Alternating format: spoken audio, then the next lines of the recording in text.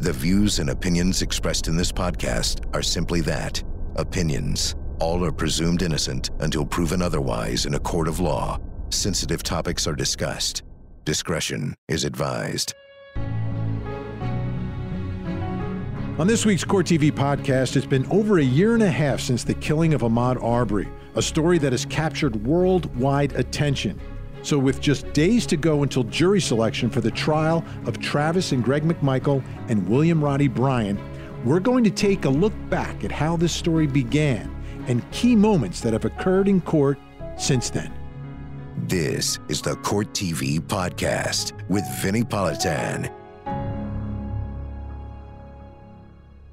Welcome to the Court TV podcast, and thank you so much for downloading. I'm Vinny Politan, and this week on the podcast, we're going to get you ready for a really big case, a big trial that Court TV will be covering with our cameras inside the courtroom. It's the shooting death of Ahmaud Arbery. And this is something that happened a few months before the death of George Floyd. And it created a lot of controversy in the way the case proceeded.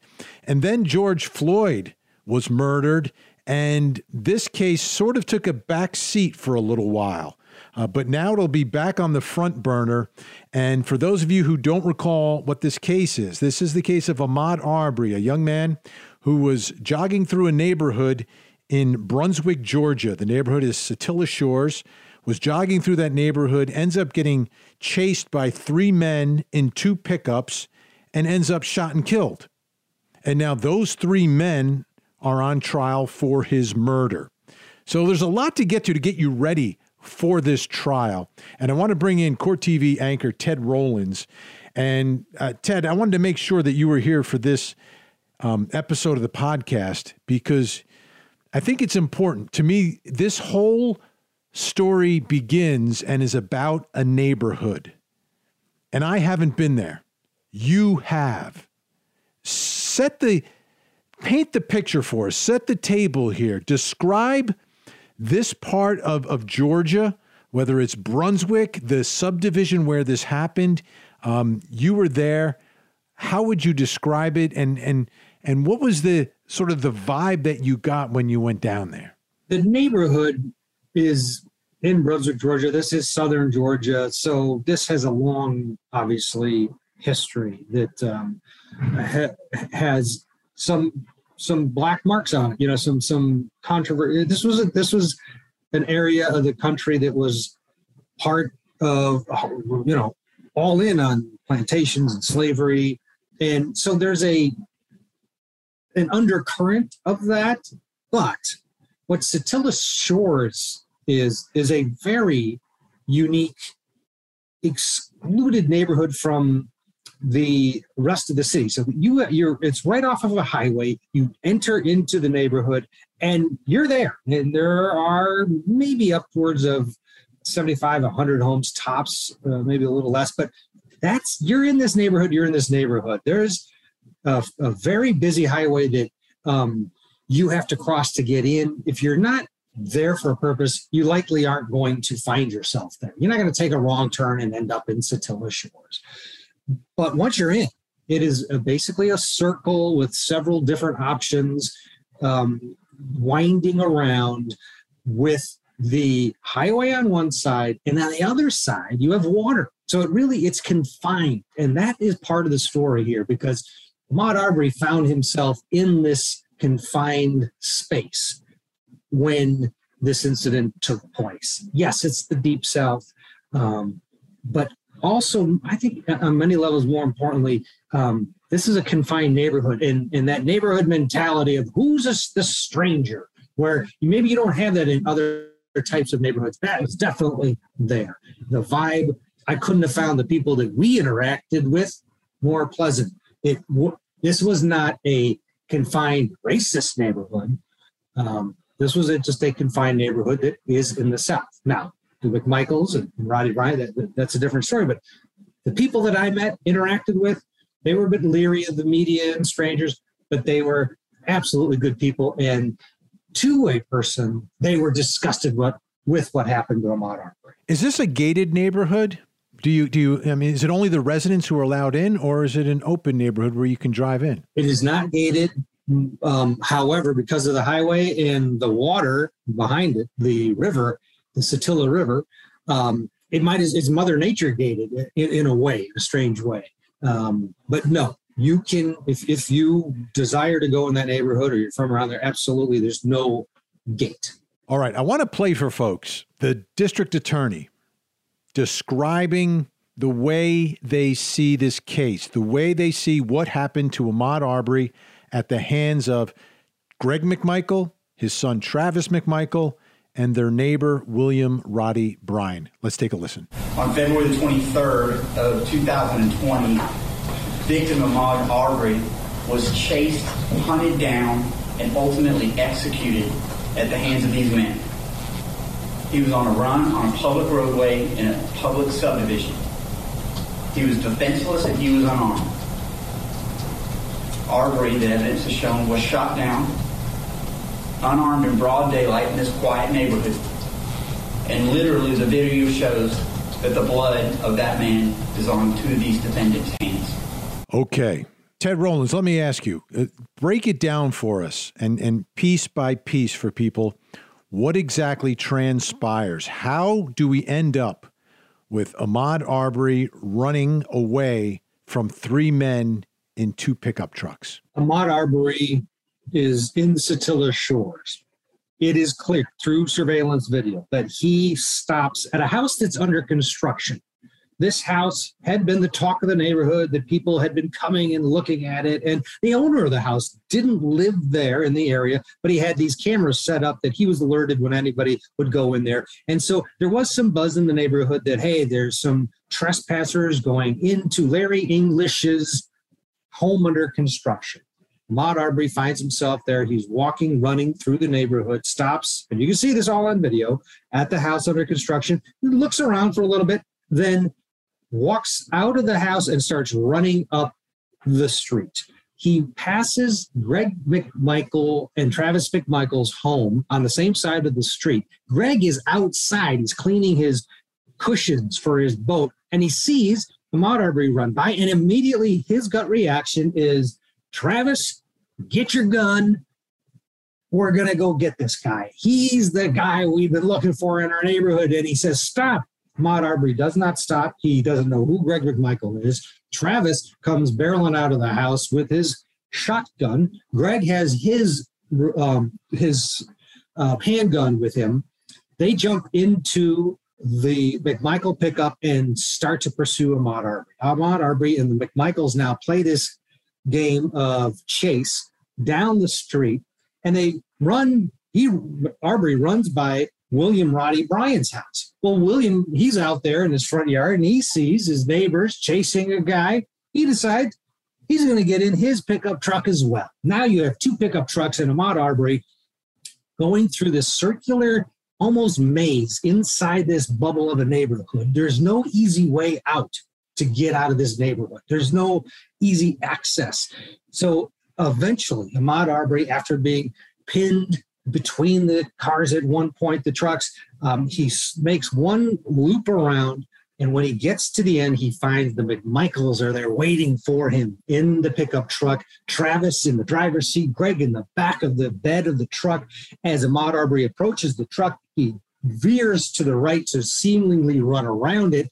At that instant, Travis comes around to meet him in the front, and that is where Ahmaud Arbery lunges at Travis McMichael, who has the shotgun in his hand, and boom, Ahmaud Arbery is shot and killed after 3 times.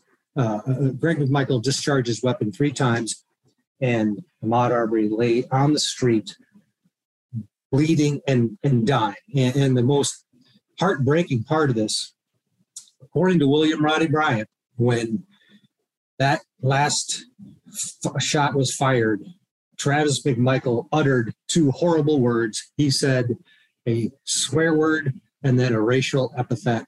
That likely was the 2 last words that Ahmaud Arbery ever heard on the face of this earth. Now, as they're chasing Ahmaud Arbery around the neighborhood, Are they shooting at him? No. Is there any communication back and forth? Do we have any idea if they're yelling something to him, if Ahmaud Arbery is yelling something back? Is there any sort of back and forth during this whole thing? Or is it someone's running and there's people in a truck and there's no rhyme or reason or explanation for what's happening at that moment? The McMichaels say specifically, Greg, that we said stop, hollered stop, and he wouldn't stop. So we chased him. That is all we know. We don't know if Ahmaud Arbery communicated. We don't know what was going through his mind. Did he know why he was being chased by these two pickup trucks? He definitely knew he was being chased. That's clear on the video. But we don't know what they said or what he comprehended.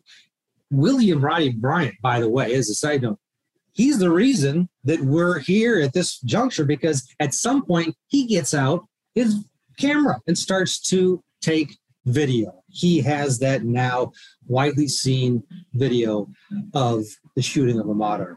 Now, is there any explanation for the McMichaels? They're saying stop, stop. Are they telling him why they want him to stop? Have they indicated that? I mean, you're running through a neighborhood, men in pickups are following you and telling you to stop. I don't know if I would stop, Ted. Why would you stop if there's people chasing you and for no reason? Is there an explanation from McMichael? Stop. I need to ask you a question, or stop. Is there anything like that from the McMichaels? Have they said that, hey, we're trying to tell them, what's going on here? Is there any evidence or indication of that yet? It's only their word that they were imploring him to stop, that they just wanted to talk to him. And in their mind, what they were doing was trying to solve the trespassers at the English home. And Travis claims he had a gun stolen out of his vehicle at one point. They are looking at Ahmaud Arbery as a criminal, and they want to stop and talk to him. Did they call 911? No. They got in their pickup with their guns. And if Ahmaud Arbery saw that shotgun, that adds a whole nother element to it. Yeah, to your point, am I going to stop if some dudes in a pickup truck with a shotgun are chasing me? Probably not. Likely not. I mean, it's bizarre behavior, middle of the day. So let's talk about what was happening in the neighborhood beforehand to try to understand. And it's not to excuse, but to understand the motivation, right? Because when I'm a prosecutor and I'm trying a case, motive is always a big part of the case. And it's what's motivating the actions of this criminal defendant. So for the McMichaels, what's going on in that neighborhood that makes them believe that this man who they see running through the neighborhood is some sort of a criminal that they need to apprehend? The neighborhood is a tight-knit community. It's closed in, and there were reports going on the neighborhood Facebook page or the next door page, whatever they had their communication, that there were these trespassers at the English home. So Greg McMichael, keep in mind, he's former law enforcement, an investigator with the DA's office. He's going to be the hero that's going to solve the mystery. He's going to solve this incident. They're neighborhood heroes to be. While they're driving, this is their mentality. As they're driving through the neighborhood, chasing Ahmaud Arbery, they are going to solve this problem for their neighbors. They're going to get this guy, and everyone's going to thank the McMichaels for their service. Roddy Bryant, on the other hand, he just sees the McMichaels chasing somebody, and his instinct is, help my neighbors, chase down this person, no questions asked. So let's get back to what the big crime wave in the neighborhood was. So there's a house under construction and people are walking in and looking at a house under construction. Now, let me just be on the record because I want to be completely transparent here, Ted Rollins. Find me guilty and my wife as co-conspirators. How many times have we walked through neighborhoods and walked through homes under construction? We've done it countless times. We've done it down in Georgia. We did it in New Jersey. I mean, I never really thought about it as trespassing, but I never went there with a mindset that I was doing something wrong or had the intent to do something wrong. It was curiosity. I wanted to see, oh, wow, this is a nice house. Maybe we should buy it, or maybe this is something that we could build in our house someday. So is that the extent of it, that there's someone walking through a house?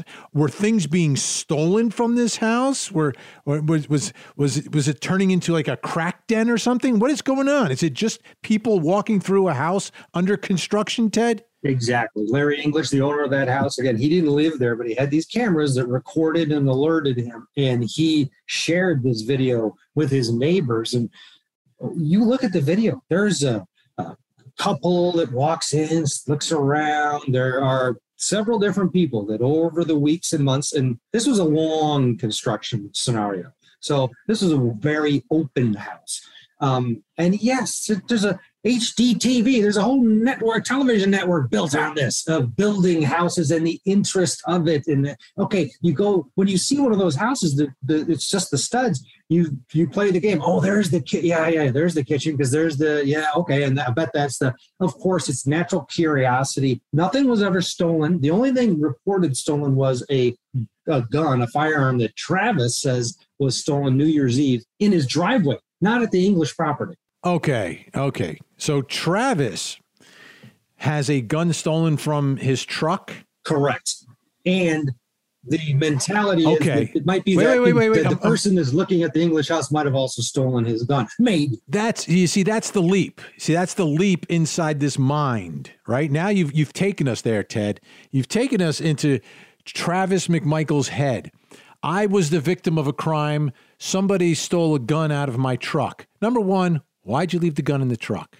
Right? That's not responsible gun ownership, by the way. I don't think you're supposed to do that. But he's a victim of a crime. So he sees someone walking through a house under construction, and his logical conclusion is someone walking through a house under construction is the person who stole the gun from my car. There is a crime wave in Satilla Shores that we must bring to an end. Yes. And the person that they've seen on the camera from the English house, the one reoccurring individual that comes and checks it out and comes and leaves, never takes anything, is a black man. In running shorts and sneakers. This is also another major component of this trial, no matter how you think about the evidence. This is something that is going to be front and center for this jury, whether it's presented that way or if it is just going to be flowing through that courtroom. So let me ask you about Ahmaud Arbery. Why is he running through that neighborhood, and why is he walking through that house? Will anyone be able to answer that question? Because obviously Ahmaud can't, because he was shot and killed. And again, I'll give for me, when I go for my walks, I don't do runs right now. I'm just out of that phase for just a little bit, Ted. But as I do my walks, I kind of go to the same routine all the time. Is Ahmaud Arbery jogging through this neighborhood regularly? Is he walking through that house regularly? Does he walk through the house every time he jogs through the neighborhood? Do they have a hose with running water in that house? These are questions I have. Do you have any answers? The family says that Ahmaud Arbery has been running and walking for years. He felt comfort. He had some mental health issues at some points growing up in his adolescence and as an early adult. So running has been very established in Ahmaud Arbery's life by multiple people. The video camera that the defense is trying to use to their advantage, the video of at the English house that shows Ahmaud Arbery there on frequent occasions, also is proof that he, to your point, was doing this on several occasions. And Ahmaud Arbery lived in a neighborhood across that busy freeway on the other side. We went from his house to Satilla Shores and traced his steps. It is an absolute possible reoccurring trip for someone who is a runner. It is within 2 miles. It is not it's not like he lived 30 miles away or 15. He was doing this. He was absolutely doing this on other occasions. And the video proves it, because there he is on at least two separate occasions, never steals anything, at that English house. So this was something he did. Okay, we've got some more stuff to cover here on the podcast as we get you ready for the next big trial on Court TV. And when we come back, let's talk about what the defense is going to present to this jury, what the defense is going to argue. You have 3 defendants. Only one of them shot and killed Ahmaud Arbery. There's 2 other ones. So what is the theory and what is the defense that they'll have? And is there a different way to look at these 3 defendants? We'll talk about that when we come back.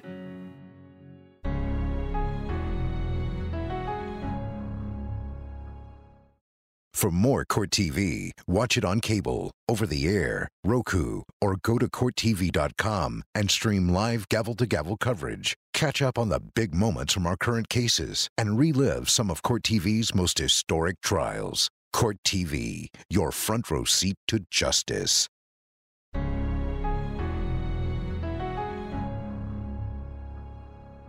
So in the case involving the shooting death of Ahmaud Arbery, 3 men are facing murder charges. One of them, Travis McMichael, shot and killed Ahmaud Arbery. He's the one that had the shotgun in his hand.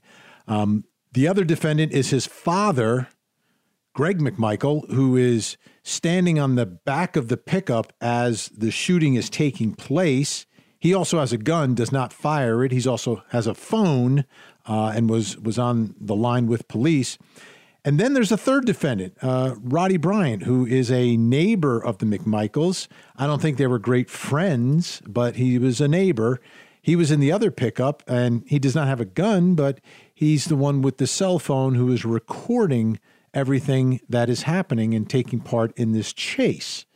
So let's break this down a little bit. And Ted Rowlands, Court TV anchor, is with us. For Travis McMichael, there's only one defense available, and it's pretty obvious what it's going to be. It's going to be self-defense. I mean, that's his case. He is going to argue that it was Ahmaud Arbery who made the move on him and went after him and went for his gun. And we've been talking about a video, the actual moment that Travis McMichael and Ahmaud Arbery come face to face in front of that pickup truck is the part of the video you don't see because the pickup truck sort of obscures it. You see some feet, but you don't see a lot. You see some shadows under the car if you break it down frame by frame. But it's not 100% clear, Ted, exactly where the gun is pointed and who approaches who and who puts hands on who first. Yes, but you could make the argument, and that's the argument they're making, that it was Ahmaud Arbery that lunged towards Travis just because of where they met. They met on the Travis's side, on the driver's side. So Ahmaud Arbery had to have come across for them to meet there. The issue here is the defense wants the jury and wants all of us to just analyze those 2 seconds. Look at this. See how Ahmaud Arbery comes over? Well, how about you take the entire video into context of the entire chase and the entire story into context? Now, those last 2 seconds was Ahmaud Arbery, it can be argued, was acting in self-defense when he lunged at the man who was holding a shotgun who had been chasing him around this neighborhood. Yeah, this is fascinating because for the defense, as you said, Ted, it's all about those 2 seconds in front of the pickup truck. What exactly happens? When does this physical confrontation take place? And their argument is going to be that Travis McMichael is not pointing the gun at Ahmaud Arbery, but is holding the gun. And then Ahmaud Arbery goes after Travis McMichael, goes after his gun. There's a struggle.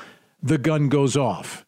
And that's how, and that first shot, according to prosecutors, is the fatal shot. That's what they argued during the preliminary hearing, that the first shot was the fatal shot. There are 3, and, he's obviously still up and struggling, but they're going to say it's that first one that was actually the fatal shot. At least that's what they've argued so far in court. But yeah, it's the way you look at the case. And I think that's what will make the difference here. And lawyering is going to be extremely important in this case, Ted, because if the defense gets them focused on the 2 seconds or the prosecution gets them focused on the entire chase, it's like two completely different scenarios we're looking at. Yeah, absolutely. And the key to this case is how the jury is directed, if you will. If I'm a juror and I'm of the mindset that this is a self-defense case and I'm just supposed to analyze that, well, then if you get too close into dissecting the video, you could easily say, you know what, maybe that was self-defense, because you look at the video. It's that storytelling that the prosecution is going to have to master and tell here and set it up in a way that puts the jury in Ahmaud Arbery's shoes. Because the moment you do that, the moment you put yourself in that young man's shoes, it gets real tough to justify the actions of those three men. Absolutely. But again, it can come down to that moment, and you don't know which way it's going to go. And to me, this is one where lawyers will make a difference, because the facts, for the most part, are almost not in dispute because of the video and everything else. There's the 2 seconds where there's going to be some arguments back and forth about what exactly is happening. But from my perspective, it's how does each side marshal the evidence and how do they direct that jury? Now, let's get to the defense of Greg McMichael. This is the father of Travis. His son is the one who is in the struggle with Ahmaud Arbery. He's the one who shoots Ahmaud Arbery. Greg McMichael is in the back of the pickup truck. He is the one who's former law enforcement. Take a listen to his attorney. Your Honor, as you've heard, the warrants against Greg McMichael charge him with aiding and abetting Travis McMichael in the discharging of a shotgun shooting Ahmaud Arbery.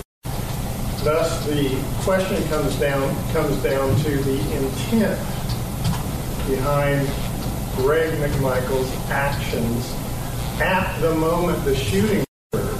So while we may agree that leaving his home that day with a firearm may not have been a very good idea, for the reasons that he did it, though, he was trying to intercept someone. He had a thought or feeling, a gut instinct, I think was Agent Dial's word, but we heard actually he had some visual evidence to believe this may be a person that's been here before that I want to stop and question or have the police question. And then you get to the issue, right, Ted, of we've been talking about this, the citizen's arrest law in Georgia, and whether you have a right to, as a citizen, to stop someone.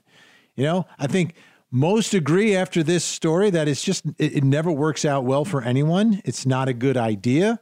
But that's not going to be the debate in trial. The debate is going to be, what is the mindset of Greg McMichael? Did he have a right to attempt to question him? And is that all he was trying to do that day? So do you see this jury taking a look at each defendant differently here? I think if the defendant's lawyer, especially Kevin Goff, does a good job of separation, then yes. But at the end of the day, if the state gets their way, they'll be looked at as a group that coordinated a chase, a hunt in their neighborhood. And it is such a fascinating case, because let's just take Roddy Bryant sitting there in his front lawn. He sees his neighbors chasing someone. He has no idea what's going on, but he thinks as a good neighbor, his action should be to help my neighbors. I don't know what's going on, but I know my neighbors, and I kind of know my neighbors. I'm going to help them out.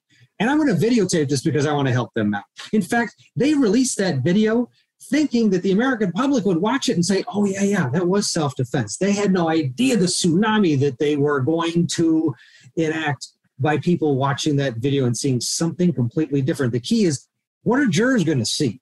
What are jurors that live in this area of the country in South Georgia going to see when they see that video and they hear both arguments? Now, let's take a listen to Kevin Goff, who's the attorney for Roddy Bryant, because he's the third defendant. He is the one, as you said, Ted, that is recording the whole thing. He's alone in his pickup.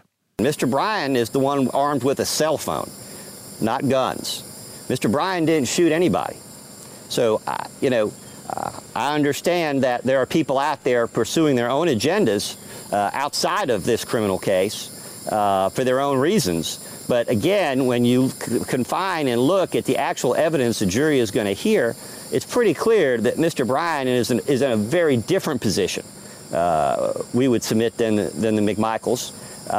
And that's not to say that the McMichaels don't have a strong defense. We believe they do, and certainly our defense keys in many ways off of theirs. But if you put aside the hype and the spin and you actually sit down and look at the evidence, and the video is just one part of the evidence in this case, then you see that Mr. Bryan has no criminal responsibility in this shooting whatsoever. So there's two things about Roddy Bryan that strike me. Number one, he doesn't have a gun. Okay, so he is different than the McMichaels in that no gun, but he's got a cell phone, and he records the whole thing. And what really gets us into the mind of Roddy Bryan is when police show up and police respond, he tells them, look, guys, I got a video of this, and immediately gives the video and shows the video to police.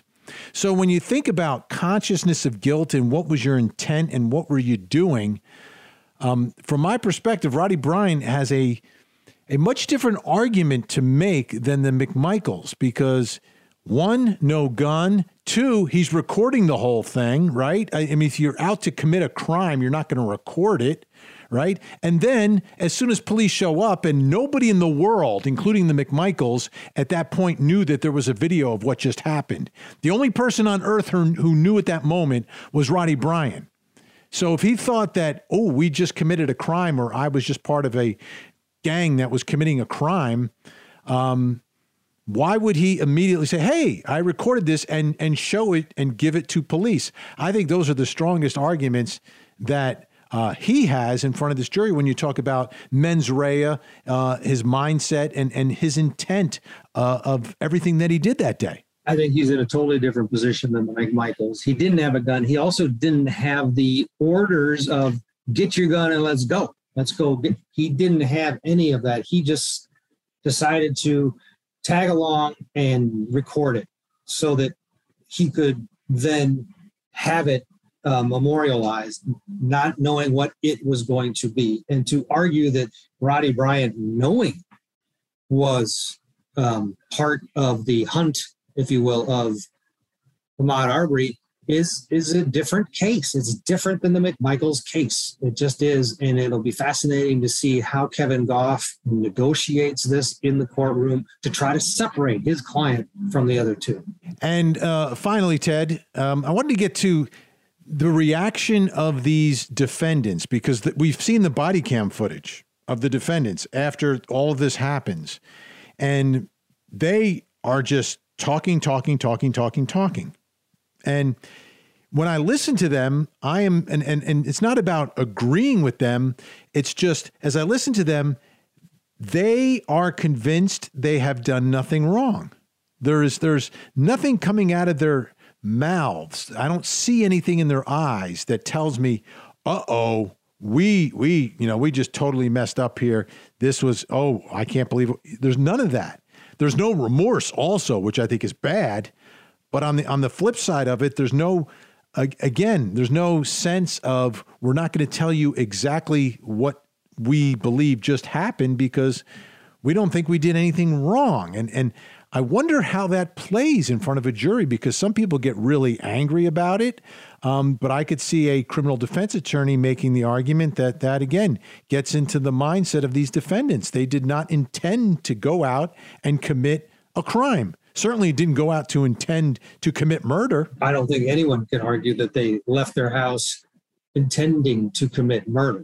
And that does play out in their reaction. I think at the end of the day, it helps them because they get to tell their story without taking the witness stand through that body camera video, and it's instantaneous. I mean, the cops are there within minutes, and there they are, all three of them regurgitating what's on their mind, and it's all there for the jury to see. I think at the end of the day, as disgusted as you might think or feel about what happened, they aren't trying to hide anything. They don't think they did anything wrong. They think it's a horrible, horrible set of circumstances. So, when this story first broke, the story was, someone's jogging through the neighborhood and gets chased and shot and killed. And everyone was like, why would you do that?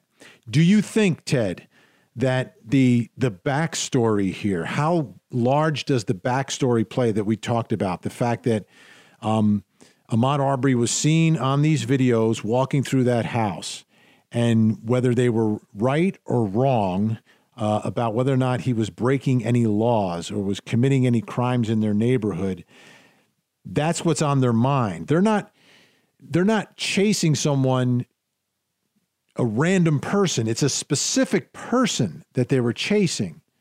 And I'm wondering if that changes the equation inside the courtroom, right? If it was a random African-American person who was jogging through the neighborhood, right? And it's open and shut case. You're chasing him because he's African-American. But here, there's an element of that, certainly, because that may be why they suspected that he was committing a crime. But he was the actual person on the videos who was going in and out of this house that they were concerned about. For whether it's right or wrong to be concerned about it, they were. So does that play at all? Is that a big factor here? Will the jury distinguish between those two scenarios of just chasing someone because of the color of their skin versus chasing a specific person for specific actions that you saw who also happens to have that color skin? Yeah, I think it's the whole case. And I think both sides have to embrace it. I think the prosecution can't run away from that and make it sound like it's something different, because that's the truth in their mind. That with McMichael's mind, that was the truth. They were going to be neighborhood heroes by detaining the individual that was coming through the neighborhood.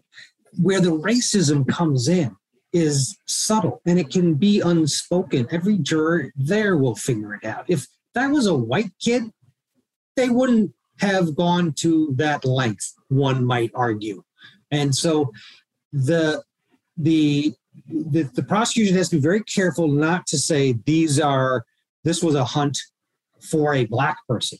It has to be, they have to say, yes, they were hunting down this individual they thought committed this trespassing. But here's the problem, ladies and gentlemen, you can't do that. You can't get your gun and just hunt people that you think might be part of a trespassing, have a trespassing pattern in your neighborhood. They absolutely had all of the ingredients for what eventually happened. You don't chase people around with your loaded weapons, because guess what? Someone could end up dead. And that's what happened here. This trial begins this month on Court TV. Check our show notes. We'll have lots of information for you. Ted Rollins will start the day off for you every day. I'll come in. I'm the closer. I'm Mariano Rivera at the end of the day. Ted is, who are you, Roger Clemens? Who are you starting things off for us every morning? I thought I was just going to get a base hit right up the middle. There you go. I'm playing second base, but I got wheels. Well, maybe we'll call you Tom Seaver. How about that, Ted? We'll do that. Perfect. All right, Ted Rollins, my colleague, my friend, thank you so much. Appreciate it. When we come back, folks, the first time I covered this story, I was like, wait a minute. I've heard this story before. I've covered this story before. I've covered this trial before. It was down in Sanford, Florida. It was a case involving someone named George Zimmerman and someone named Trayvon Martin. The parallels between these two cases are unreal. I will go through all of them and then talk about the one big difference next.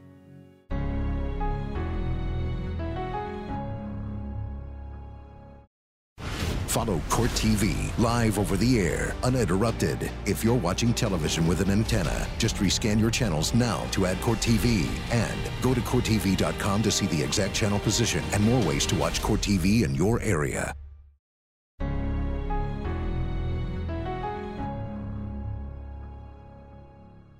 This story, this case, this trial is so similar to the George Zimmerman, Trayvon Martin case.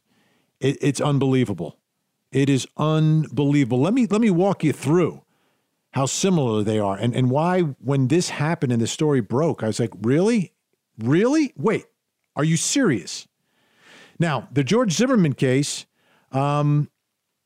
started the same way this case started, as Ted described. Ted was describing that there was a perception that there was a crime problem in the neighborhood, right? In the case of the McMichaels, there was this trespasser and someone had stolen a gun out of his truck, and all of a sudden there's a crime problem in the neighborhood. And there's someone who is responsible. It's that person on that video, okay? George Zimmerman lived in a little subdivision, much like the McMichaels did. His was down in Sanford, Florida, and I was in that neighborhood. And there also was a crime problem in George Zimmerman's neighborhood. So in that case, several homes had actually been broken into. Someone had gone into a house and stolen things, okay? So with the McMichaels and with George Zimmerman, both understand and are fully aware in their own minds that there is a crime problem in my neighborhood. And in both scenarios, George Zimmerman was the self-appointed neighborhood watch. There was no official neighborhood watch in his neighborhood. He was self-appointed, self-anointed, much like the McMichaels here. Because I guess, Greg was a former member of law enforcement and Travis was in the Coast Guard, and they were kind of like the unofficial neighborhood watch. So they kind of had this mentality.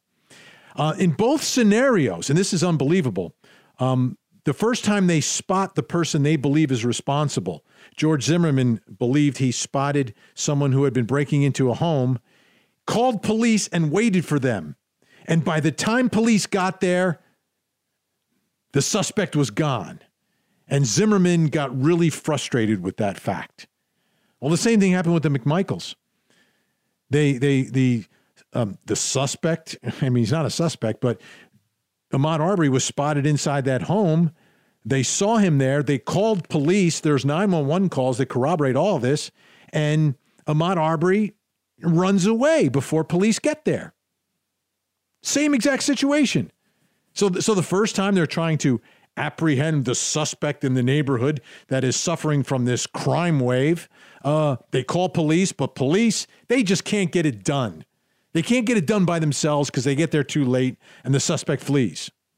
So what happens? What happens? Well, in the Ahmaud Arbery case, we know exactly what happens. The next time he is spotted, and instead of waiting for police, they take action. And they start following him around the neighborhood in their vehicle.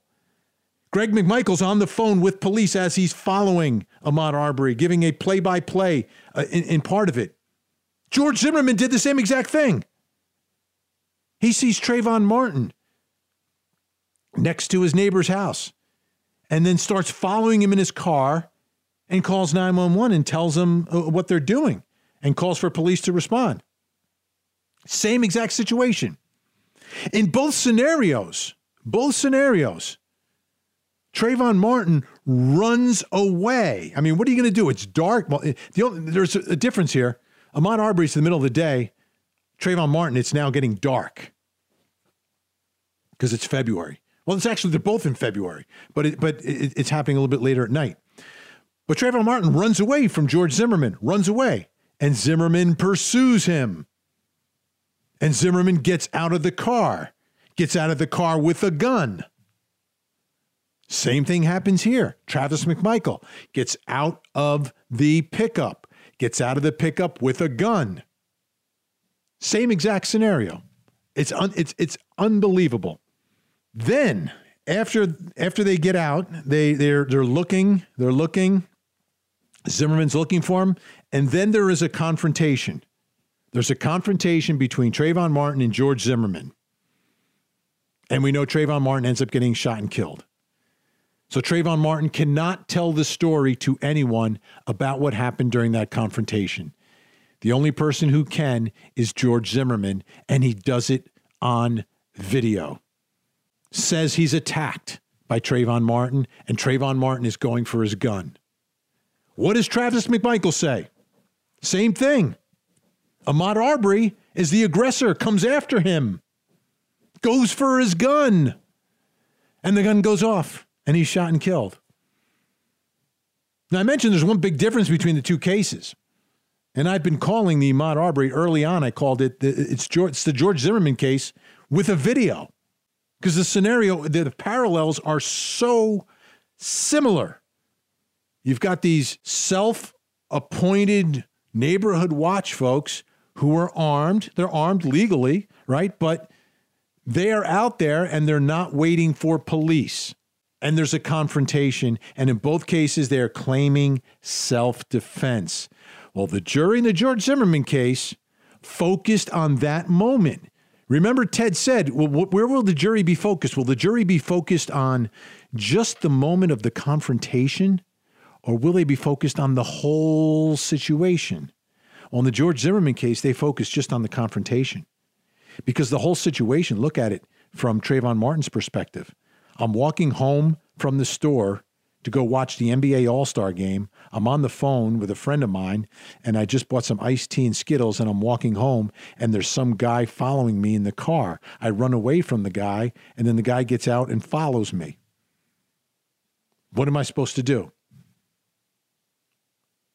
It's uncanny, but the jury did not consider it from Trayvon Martin's perspective, the whole picture on what was happening. They focused on the confrontation, the physical confrontation.